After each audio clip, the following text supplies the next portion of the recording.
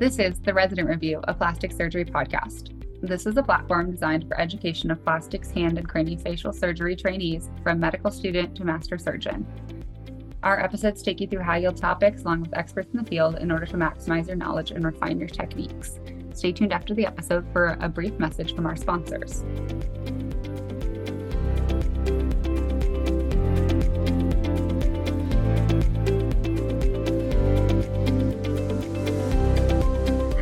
I'm Rosie Trotta. Welcome back to the Resident Review. I am here with Dr. Holly Lewis, another plastic surgery resident from Duke, and we are joined by Dr. Blair Peters, all the way from Oregon. Thank you so much for joining us. Thanks for having me. Holly, do you want to give an intro to our esteemed guest today? Yeah, great. Thank you. So today we're joined by Dr. Blair Peters to discuss their work in gender-affirming surgery.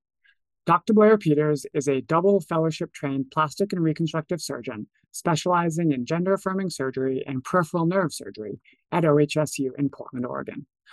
Dr. Peters, who uses he and they pronouns, is an assistant professor in the Division of Plastic and Reconstructive Surgery and the Department of Urology at OHSU.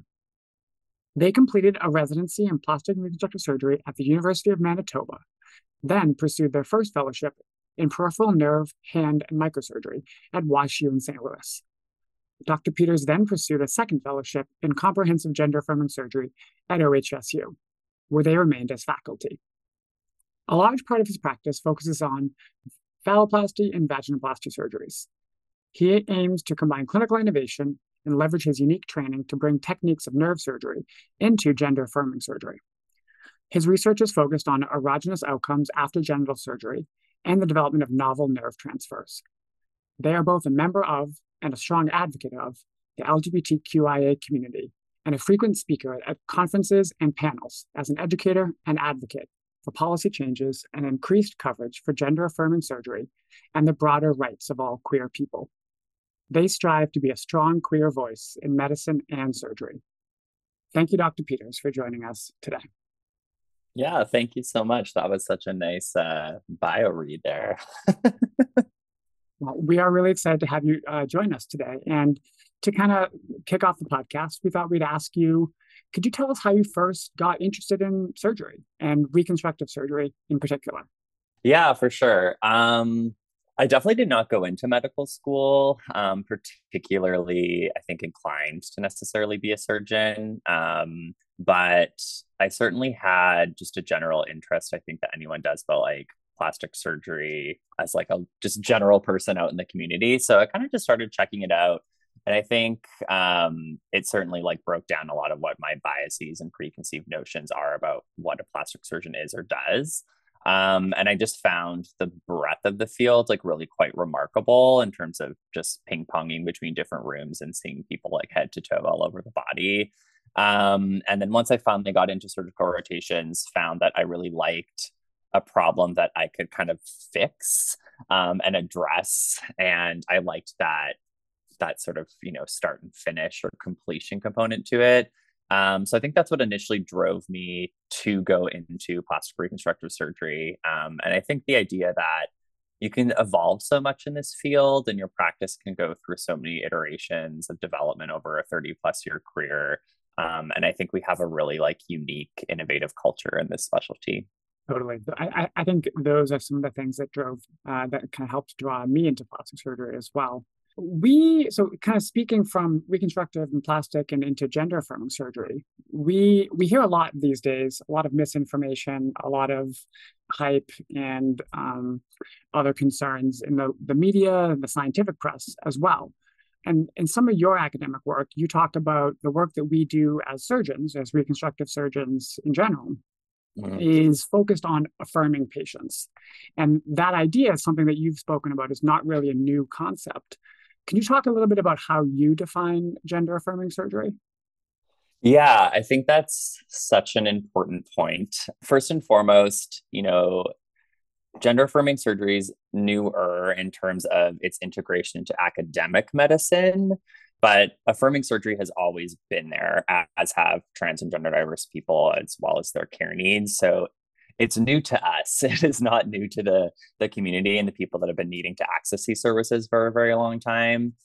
And because of that, I think we're playing a lot of catch up work. And I think because procedures like breast augmentation for cis women and gynecomastia reduction for cis men and all these things are just so normalized in our specialty that people kind of overlook the fact that those in themselves are nothing but gender affirming procedures.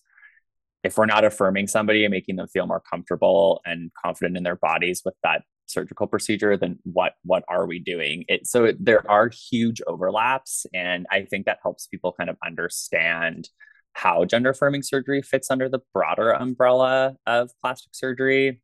So the way that I define gender affirming surgery is, as a surgeon, you have a toolkit or a toolbox, and I view my role as helping someone physically actualize their internal sense of self.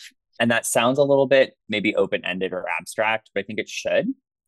People are individuals and have unique needs and different goals and different desires. And it's all about figuring out, where someone's dysphoria is coming from, or what is it in particular that they need addressed, while factoring in, other realities like limitations of surgical techniques and informed consent process, risk to benefit ratio, and really using all of those pieces of information to kind of make a joint collective decision with the patient. And that does look very different for everybody. So I find that if I use that as my guiding principle, I find the right operation for the right person that they feel confident and comfortable with. Thank you. Thank you so much for that. How does that overlap with the newest edition of standard of care from the WPATH in terms of like informed consent and shared decision making? Yeah. So the funny thing about, I think, approaching my practice with that model is I think that some of the care given to trans and gender diverse people at some of the really robust multidisciplinary programs in this country is better healthcare than most people in America get. I think, it really truly is patient-centered, and the approaches that I use with my gender patients has overflown into every other general plastic surgery patient that I see. Because we're not necessarily trained to center the individual and center their needs and center their goals and their priorities. We're often approaching things from a very academic, well, this will be the best thing for you, and not necessarily really leveling with the person and getting to know where they're coming from. But to answer your actual question, and as far as the WPATH standards go, I'd say we're kind of taking this slow march towards an informed consent process. And when we look at something like gender affirming hormone therapy, a lot of centers are using just an informed consent model. We're not fully there with surgery yet. So the WPATH standards of care do still have requirements for a letter of support, but that has decreased. It used to typically be 2 letters for most surgical procedures. We're now down to 1, even for genital surgery and SOC8.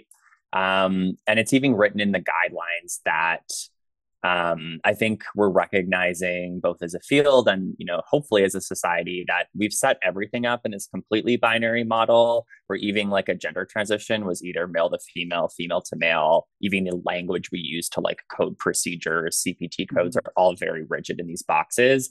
And that system has failed a lot of people who don't fit into those boxes or don't necessarily have that trajectory to what their gender transition looks like.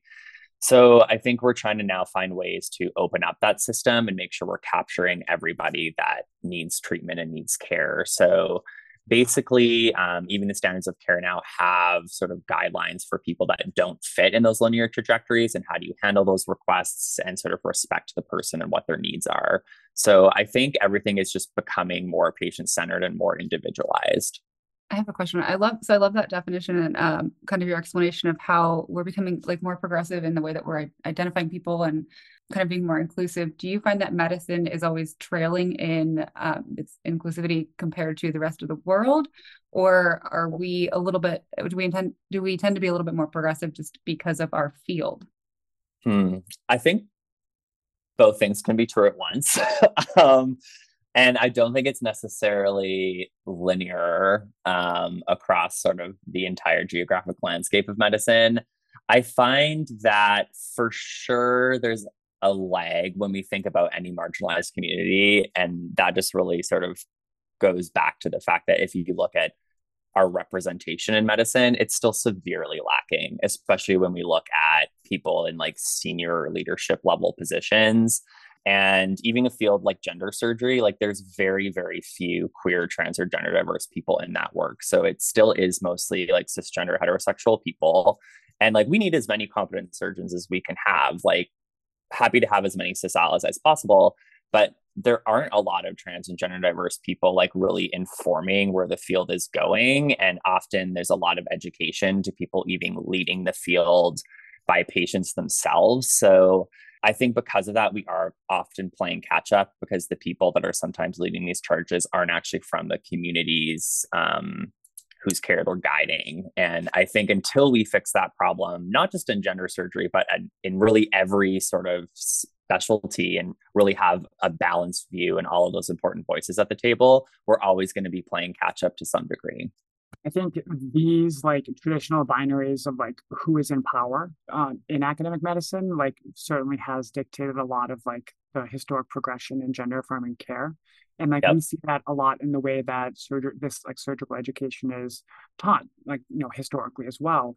And I want to ask if you could speak a little bit about use of the words like masculinizing chest surgery and what that means like in a world where we are hopefully moving to like a more inclusive definition of gender surgery, and like particularly with emphasis on like non-binary individuals and how their surgical needs like should best be addressed. Yeah, so I'd say even like 2 years ago, honestly, the language in the field was still very much dominated by kind of two binary pods. So even something like vaginoplasty would be under the umbrella of feminizing genital surgery, and affirming chest surgery or mastectomy would be, chest masculinization. So it was still very much reinforcing that you kind of go one of two ways and you have this binary transition from one gender to the other. And I think that as a field, we're realizing that there is harm in reinforcing a binary only narrative. My team just put out an opinion piece in PRS about challenging the binary bias in gender surgery. And the reality is a lot of sort of what we're doing also like reinforces what's happening at an insurance level. And there's a lot of people that we've historically harmed by only kind of providing one path forward. And there's a lot of people that, for example, have intense chest dysphoria and need top surgery, but do not need or want or desire the changes testosterone would give to their body and have had to go on hormones to access chest surgery and sort of had to make these terrible choices without actually being provided the care that they needed, which was just a gender affirming mastectomy. And it's not until quite recently that we kind of got rid of these, you have to do this, and then you have to do this, and then you can finally get what it is you actually need. And I think we're trying to kind of deconstruct a lot of that sort of binary way of discussing things. Because there are a lot of people that have gender diverse or gender fluid or non-binary identities who have never really fit into either of those trajectories.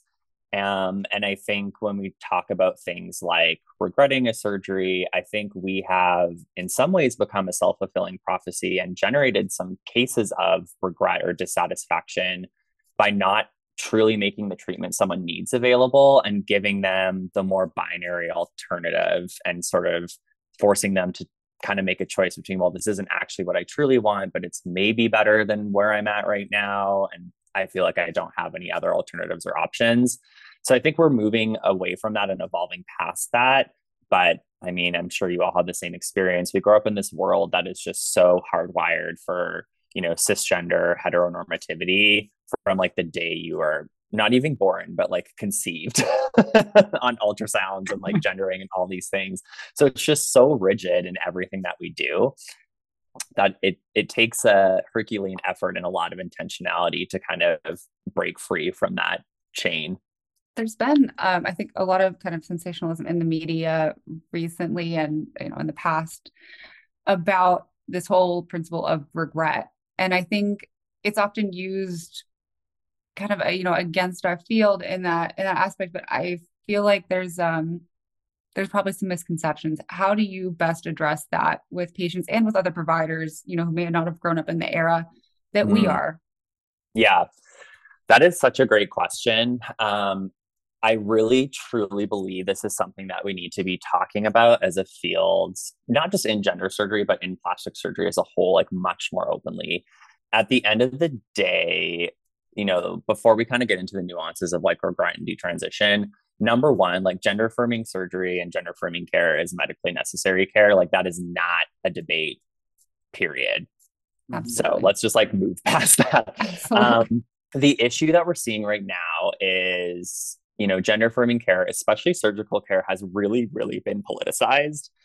And a lot of major media outlets, even like very respectable, reputable outlets, are really sort of falling into that kind of preconceived bias that we all sort of grow up with, and not really doing honest reporting and really sort of manufacturing this divisiveness across the country and turning like people's medical care into a political issue. So you're very often seeing a couple of stories of people with some type of surgical regret or maybe someone that's detransitioned, and that is positioned against the entirety of gender care as a whole, which is objectively just so irresponsible and so damaging. And I think it really is giving the general public who maybe don't have a lot of direct experience with people going through transition related care, like a totally wrong idea of what the reality of this care actually is. And I think we have to realize too, like how oppressed this care has been for so long. It's really only in the last handful of years that insurance coverage is much more readily available, and a huge population of people across an entire lifespan are able to access care for the first time. And with that, the numbers just are logarithmically and exponentially increasing with how many people are undergoing transition and surgical care. So even if we're looking at numbers that are very low, the commonly touted thing is 1%, which again, I'm not sure that 1% is true depending on how you're defining a detransition, for example. But we're going to see way more cases over the next 5 to 10 years, just based off of like, the exponentially increasing number of people. And I think we need to realize that regret rates from a surgical procedure are so much higher in everything else we do in plastic surgery. If we look at rhinoplasty and breast augmentation, and we allow people to make decisions for themselves and then support them if they do have a regret and discuss what their options are, we should not be approaching this any differently. And someone that's detransitioning, for example, they're still undergoing a transition. They still need transition related resources, which may still include you. So I am very strongly rooted in people that have a regret or that detransition are still part of an affirming care program and still need access to the same pool of resources.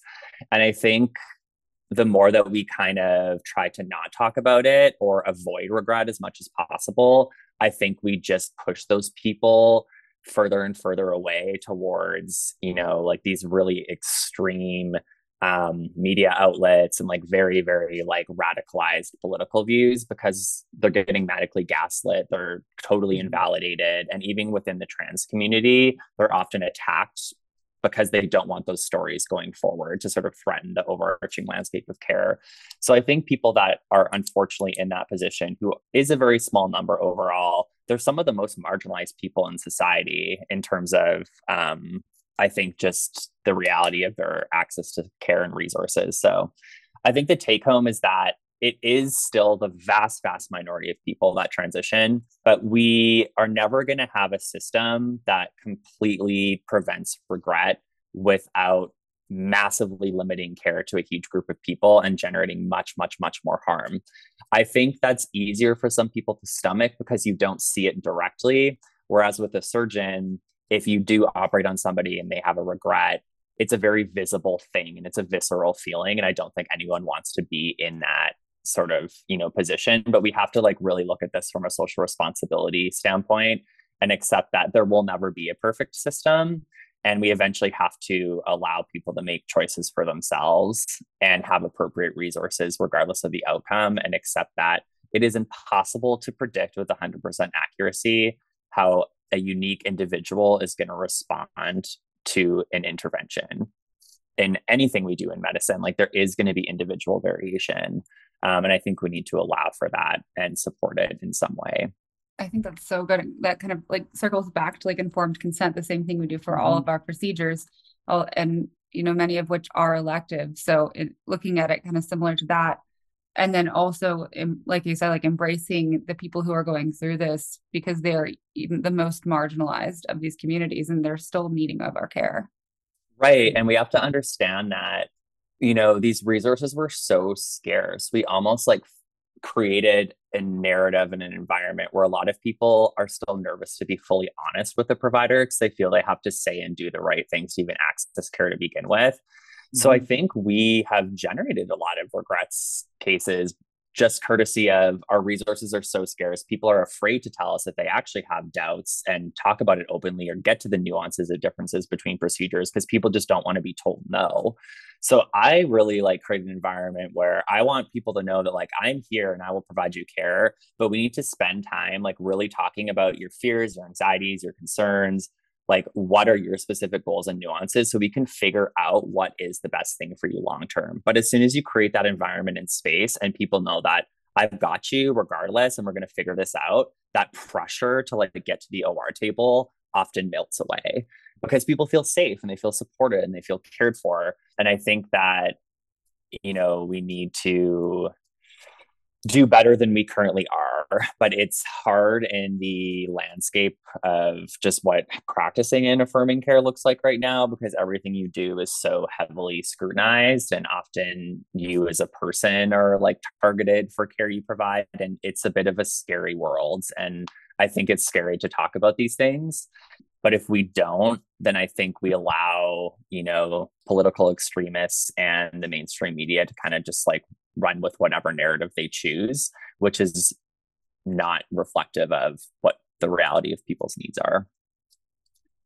I think it's reflective of like what a traditional hegemony wants to reinforce, which is like a binarized idea of like them versus us, transition versus detransition. When I love your inclusive perspective on incorporating all of these folks and like really centering on a patient-centered approach to care, which is something that we're taught very early in medical school, right? Or any clinical field to really focus on centering that patient. But I think along the way, some of that patient-centered focus, unfortunately, gets forgotten for a lot of different clinicians, and it's important to really bring us all back to focusing on that patient right in front of us. Absolutely. I actually encourage a lot of people that are newer in gender care and are worried about potentially having something like a regret or detransition to read some of the newer works that are coming out by researchers in that field. Because the main thing is detransition doesn't always equal regret. And a lot of people detransition for a lot of different reasons and are actually still very satisfied and happy with the changes they've had to their body from affirming interventions. And at the end of the day, we shouldn't be stealing people's narratives from them. And I think each one of those stories allows us to have a better understanding of what's working with our system and what's not working with our system. So I think we're also just missing a huge learning opportunity to continue to improve the care models that we use. Speaking about gender affirming surgery and some of the counter narratives that we see in the conventional like lay media and press, and also to touch directly on something that can be politically controversial at times, I wanted to pivot our conversations to the role of gender affirming care in teenagers, specifically focusing on mastectomy for patients between the ages of, say, 13 and 18. We talk a lot about how gender affirming surgery is a really affirming procedure for a lot of folks who were assigned female at birth, as well as patients who identify as non-binary. And there's a lot written about and a lot talked about the risks of a procedure like that. But what's not talked about is the very real medical risks of experiencing a gender incongruous puberty. And the role, not only for these folks, but also for children who are assigned male at birth, and the risks and benefits of being on puberty blockade. And I wanted to know if you could just kind of share your thoughts on the risks and benefits of that type of procedures or those types of therapies for our trans and gender diverse adolescents. Yeah, so that is, I think, the other huge topic or like huge piece of a lot of the broader social conversations happening. But again, the whole lens, viewpoint, attention is so skewed to the potential negatives, which a lot of these are theoretical. So people are basing a lot of this like fear or trying to ban care for adolescents based off of a lot of theoretical scenarios and just denying what like the reality is in front of them.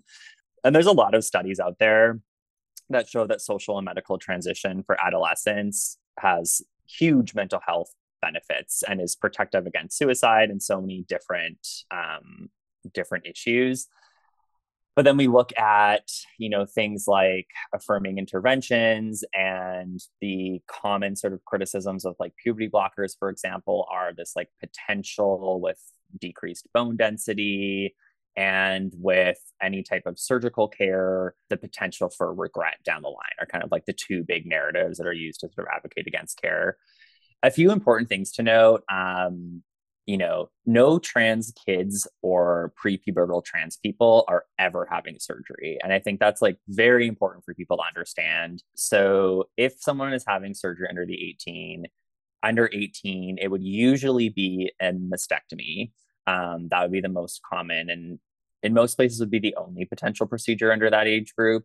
And people that are undergoing that treatment have been like well supported in multidisciplinary programs for years and have had, this stable gender identity for years, have had many letters written. The parents are signing off. Like this is not a quick decision. Like this has been made over a very, very, very long period of time with a lot of different people involved. But I think it's easy for a lot of governments and a lot of associations and things to just sort of say, well, there's like a lot of heat right now and there's a lot of pushback, and maybe let's just take a watch and wait approach. And people view that as if it's this benign thing that we're like doing nothing, but you are very actively doing something. You are condemning people and forcing them down irreversible changes to their body by going through a natal puberty. Mm-hmm. And when you think about someone that's assigned male at birth, for example, if that individual has access to early pubertal suppression, they often don't undergo a lot of irreversible changes like body hair growth, beard growth, voice deepening, a lot of facial skeletal changes, broadening of the shoulders, a lot of sort of body contouring changes. So individuals that have had access to early pubertal suppression very rarely would ever need something like facial feminization or body contouring surgery or electrolysis and hair removal, probably less likely to need a breast augmentation. So you're often preventing a ton of future surgical intervention by intervening early. And that is completely overlooked and never talked about. This whole like watch and wait approach is not benign in terms of potentially increasing the chance of needing future interventions, but then also the very real psychological trauma of forcing someone through a very distressing time by going through, a natal puberty that isn't potentially the right thing for them. So I think that's the very real piece of that discussion that's often overlooked. And when we think of adolescence in this day and age and sort of just the mental health of teens in this country, it's pretty dire. And I think we need to be just really careful and listen to what people are telling us. And I think we also just need to be careful on either side of the fence. Like at the end of the day, like I think it backs up to that same idea that a lot of these interventions are young in terms of being available to people in a high volume way. And we should be looking critically, tracking our outcomes and making sure that people are doing well and adjusting as we get feedback in real time and learn from those lessons like any other field. And there needs to be room to have those discussions and to be able to publish honest outcomes without fear of like either being attacked as a provider or patient access being threatened. And that's what really worries me about the current culture right now is there's like no room for education and improving care or expressing anything but 100% success rate, which is just not realistic in anything that we do. Thank you so much for those comments.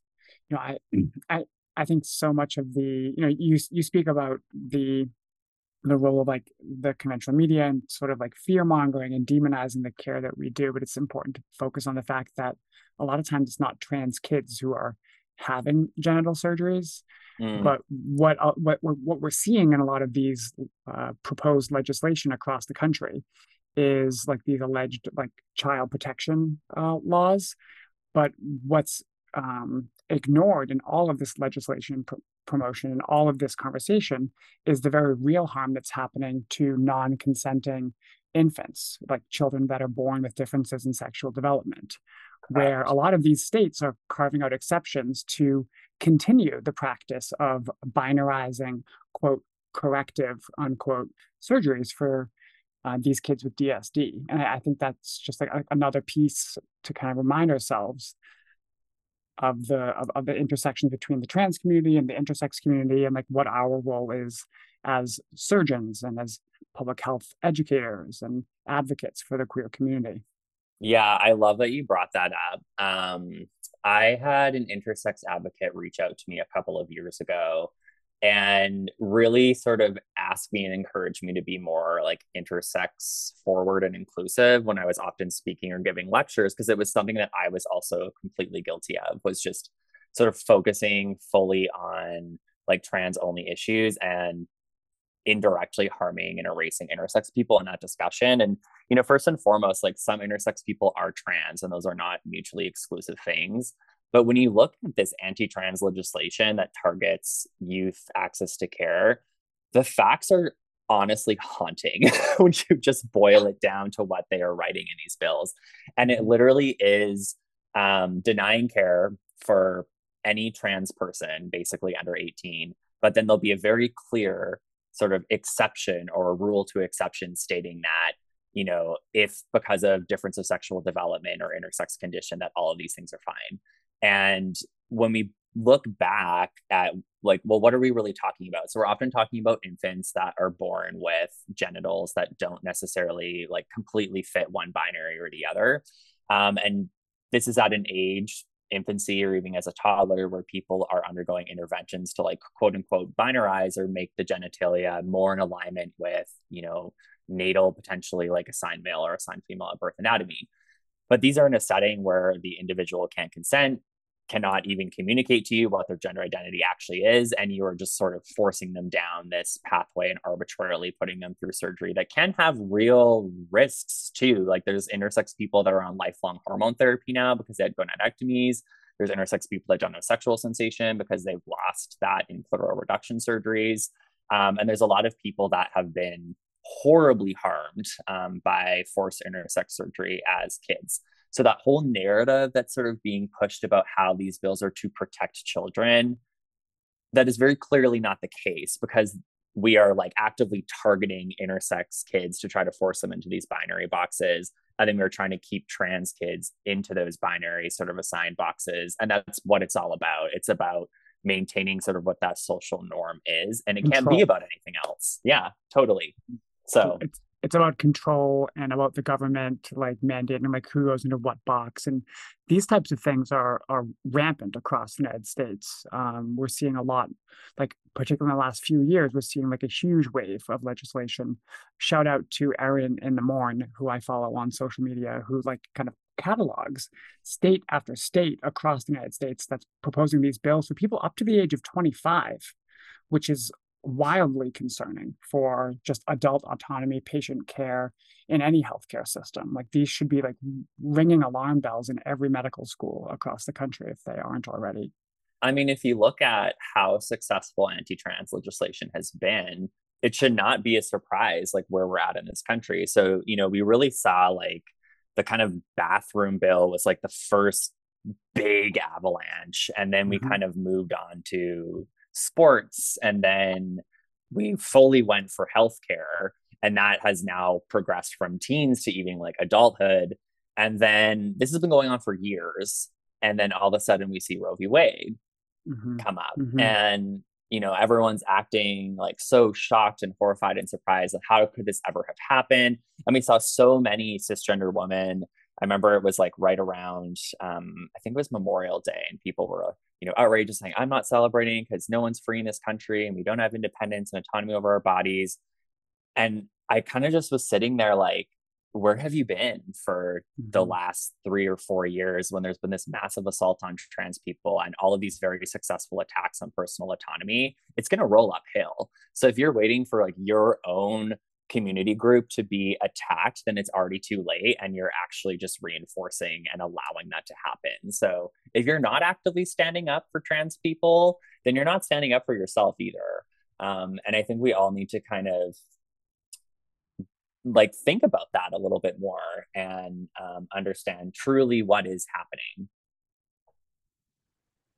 These are such powerful words, and I think it's important to remind ourselves that silence is violence, and complicity in a system of power that's trying to marginalize and divide different groups is exactly what they need to do to control us. I think when we talk about the role of intersectionality in not just academic scholarship, but also in community-oriented public health, clinical research as well, it's so important to remember that these different intersecting identities that we hold as a white passing person, as a cis passing person, as a woman, as someone who is read as a person of color in a clinical environment, all of these different intersecting identities, I think, are constantly at play in determining who has power, who is marginalized, and which voices are heard. I think I've followed some of your work on social media and read some interviews too. I think it's important to kind of remind ourselves like that sometimes that work that we do to amplify voices also involves like centering our own experiences. Could you talk a little bit about how you kind of see your role as an advocate for the LGBTQIA community as well as a member of that community and how those things kind of intersect for you? Yeah, for sure. It's been an interesting last 2 to 3 years for me, I'd say, in terms of I made a very intentional decision probably about 3 years ago to just really lean in terms of being very visible as a queer kind of gender nonconforming person in plastic surgery and kind of leveraging the position I occupy between the ivory tower of academia and living in these communities, and trying to almost like bring people out of the ivory tower and quote unquote into the streets, and just like really understand what's going on either side of those fences. Because I think there's just never been bridges built or they've just been burned down so many times, that there's been such little communication between LGBTQ plus people and often like accessing the group that controls the resources that they need access to. And, you know, certainly when I originally matched to plastic surgery, my whole plan was just like, try not to make any waves, just blend in, get through, like very much went through an initial culture of kind of trying to just assimilate and get by and just, you know, try to have thick skin and not let things bother me too much. But for sure had so many experiences of just like homophobia and queerphobia from, you know, patients, different providers, like very real thing. And if we think about even the culture at a lot of our meetings, it's very still traditional country club, black tie, very like rigid definitions of professionalism. And I think to anyone that doesn't fit into that like straight white heterosexual categorization, it's not comfortable being in those spaces and you feel very othered, and it's very clear that you're just not really supposed to be there, or people don't even really know how to handle you. And I wanted people to feel like there is space on the other side for you to get the training you need and carve out a practice that means something to the community and means something to your people and means something to the world, and show that there are alternative ways to be successful.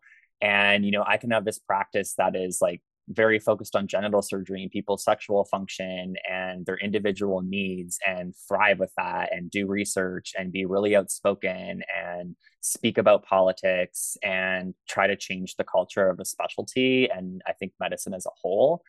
And it's been interesting, the response to that, I think, especially in the younger generations with fellows and residents and medical students. I probably get 3 to 5 emails a week from people from across the country or other countries about like what that visibility means, how that's inspired them to go into this work. And it really matters to people to see that you can do something and still be academic and find a way to make change in your own orbit.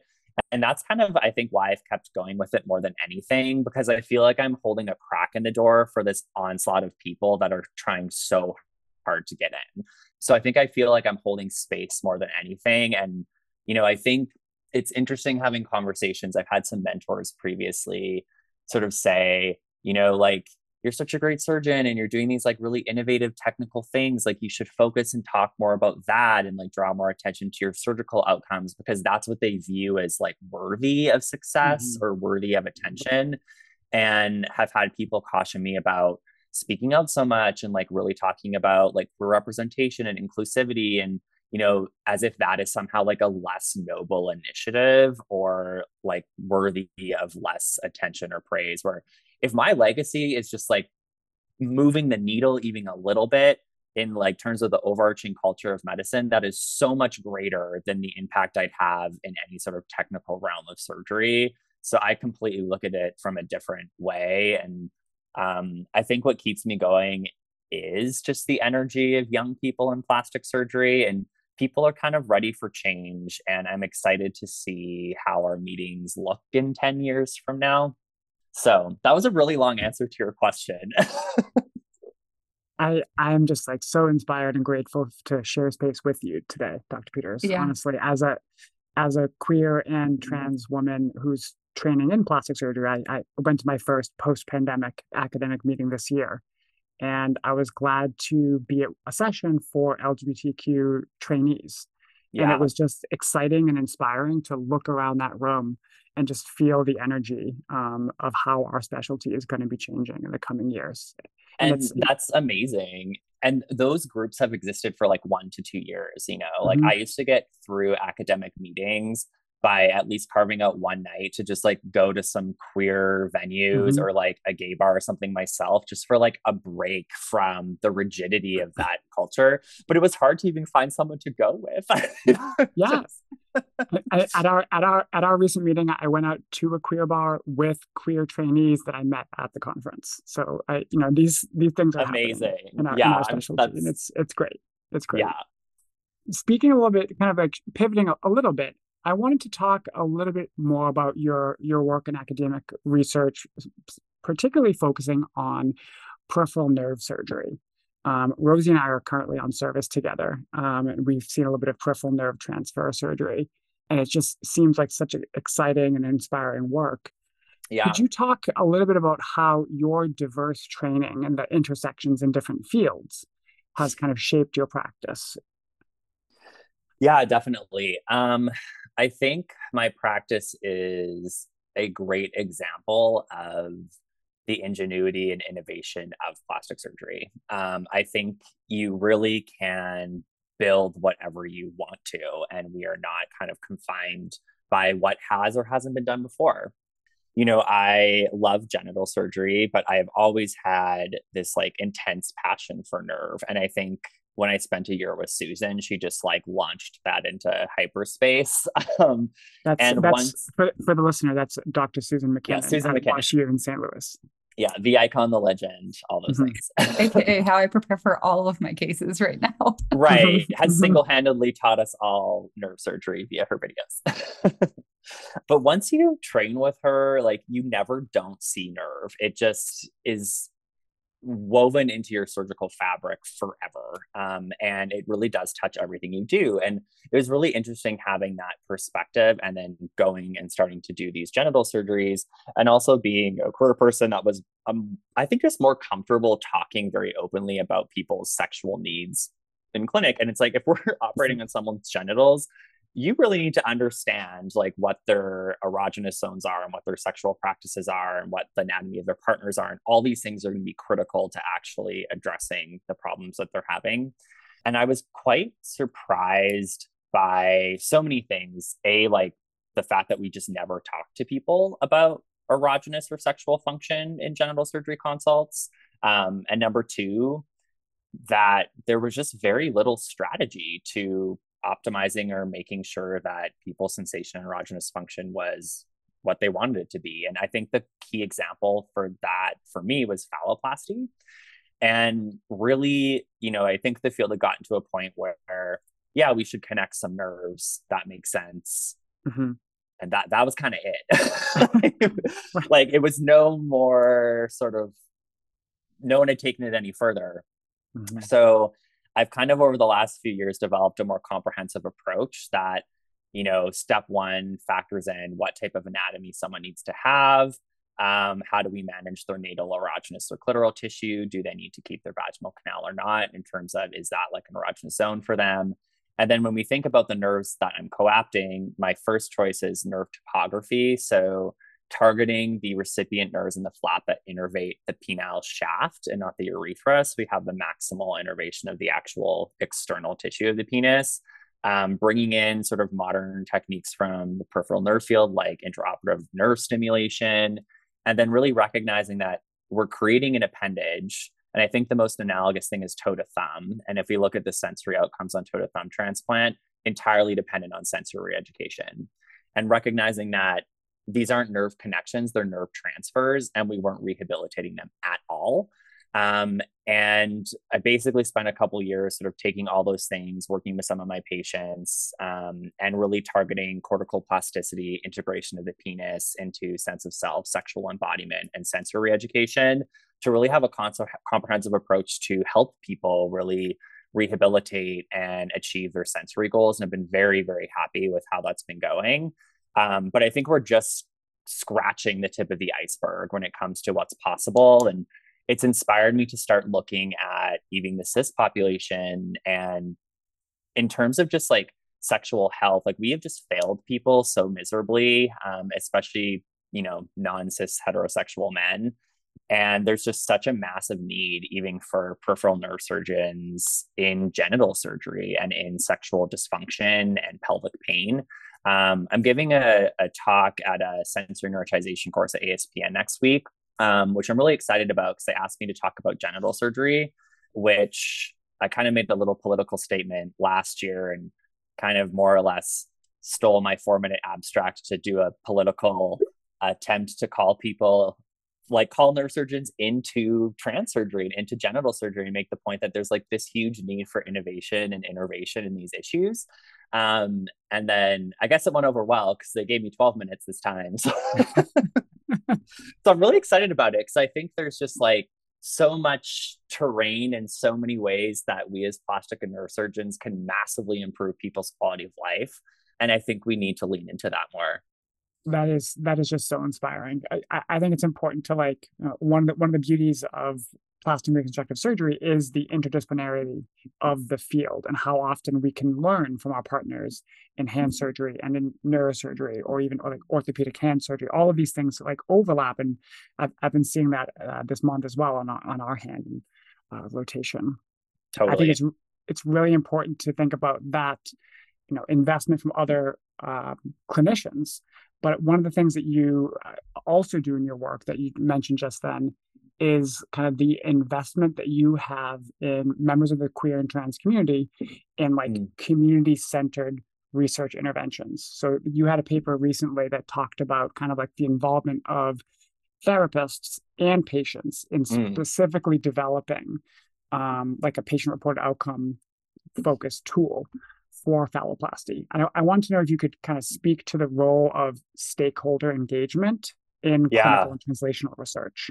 Oh, 100%. So yeah, that paper you're referencing is out in Global Open, and it's the neurosensory re-education protocol for people undergoing phalloplasty.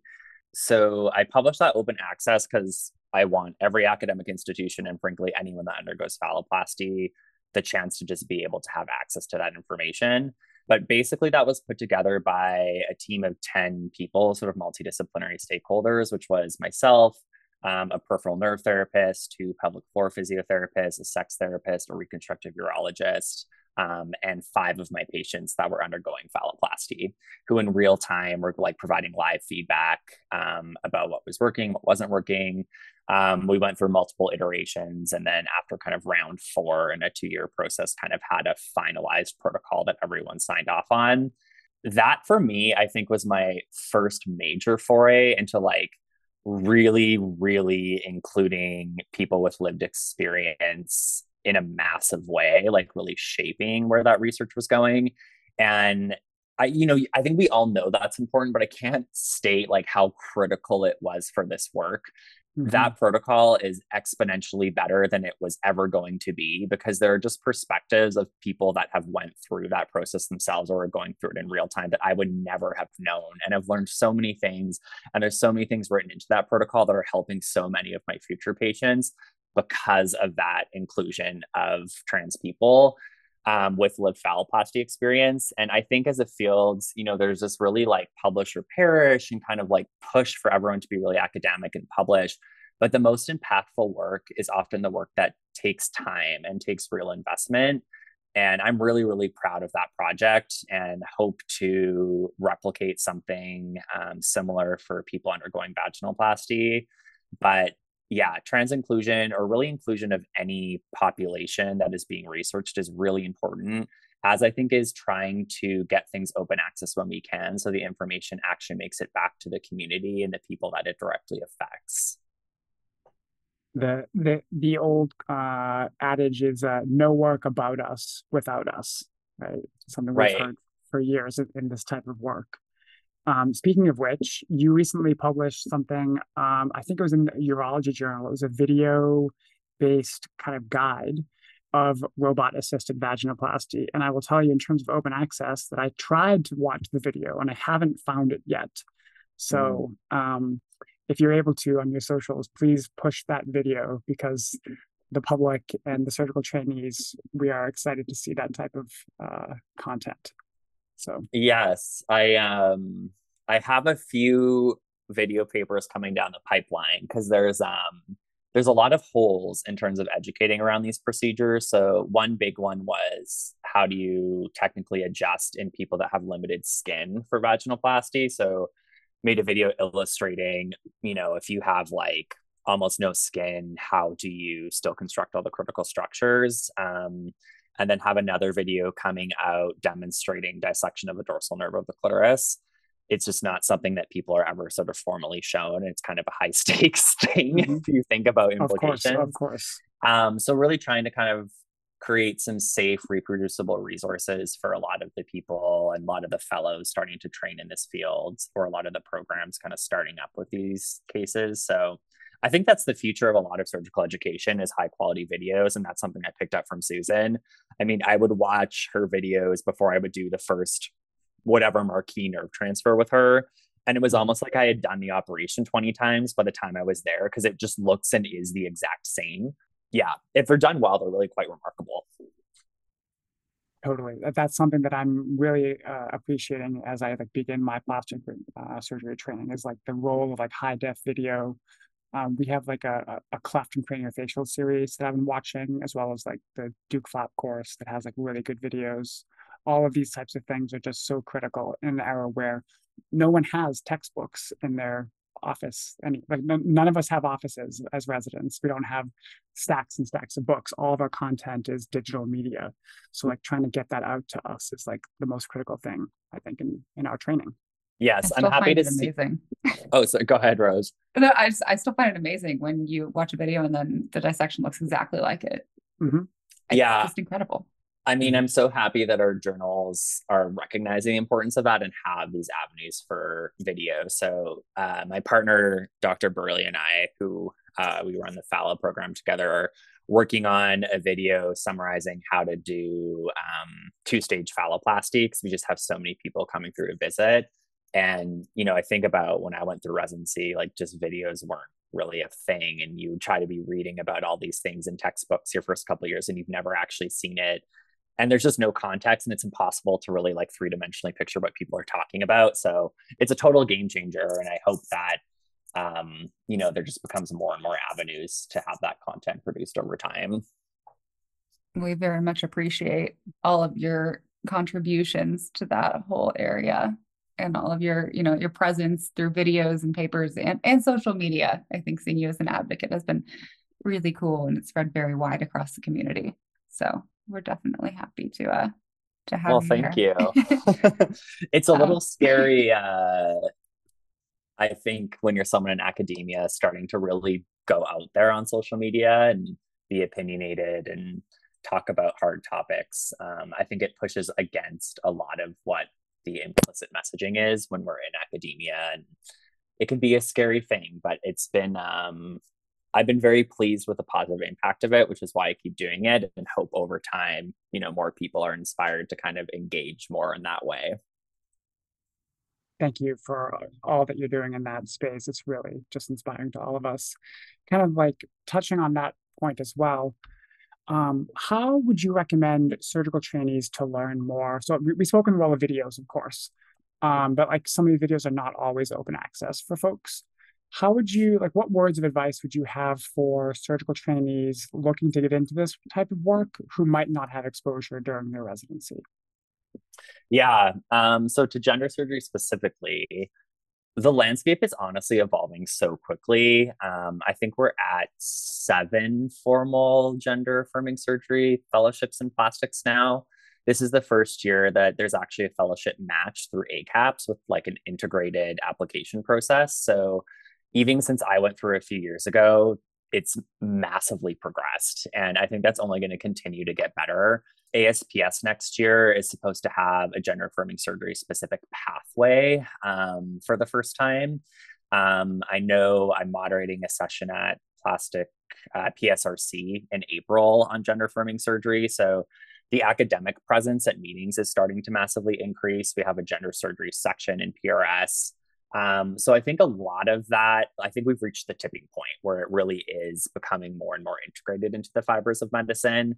I do think there's still a huge need for open access resources. The one thing that I had done previously as a resident, and I've learned people are happy to accommodate, is if you just email the corresponding author and just ask if they can provide you a copy of the paper or video, whatever it is. I've never had anyone say no. So I think that's always a good sort of tactic in your toolkit. There are some resources in Plastic Surgery Education Network as well, with gender affirming surgery modules that a lot of us are sort of involved in putting together. So I think those are good starting points. And then if you're truly potentially looking at fellowship training and pursuing this line of, I think, a career, I think it is important to see firsthand the kind of key procedures. So like really making sure you have an opportunity to observe a phalloplasty and vaginoplasty and some facial feminization cases, just to make sure that you kind of have an understanding of the procedures, the anatomy, what goes into it, so you can kind of make an informed choice for yourself. But I think that's the struggle, is genital surgery is lagging behind a little bit in terms of its sort of presence at academic programs. And it's going to take a while, I think, to have enough surgeons that are like very comprehensively trained and doing those procedures across the country, but it's going to get better every year. It's going to get better every year. It could be a motto for many things that we discussed today in this podcast, for sure. For sure. Thank you so much for joining us today, Dr. Peters.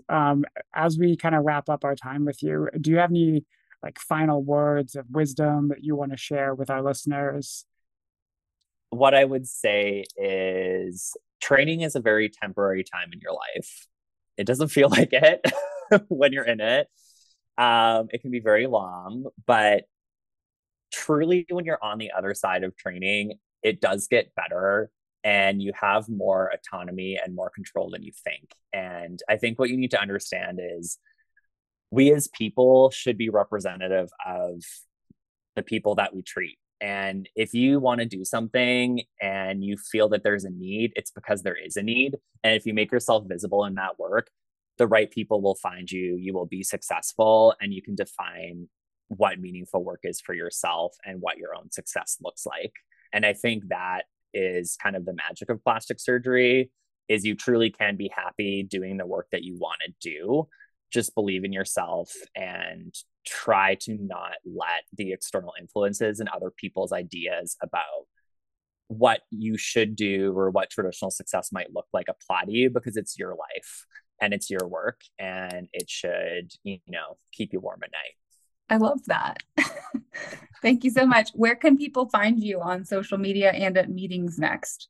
Yeah, so my Instagram and Twitter handles are the same. They're at Queer Surgeon. You can find me on both of those. I will be at the Nerve Micro meeting next week, which I doubt this will be out by then, but hopefully I'll see some of you there.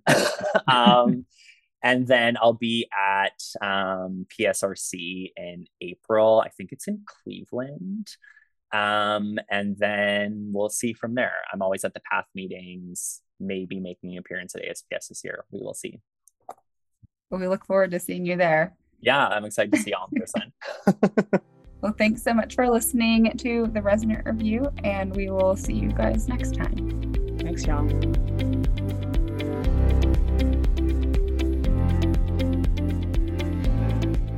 As a plastic surgeon with a unique vision for each patient, the more options you have at your fingertips, the better. Natrel is one of the portfolios available to you. To learn more, visit natrelsurgeon.com.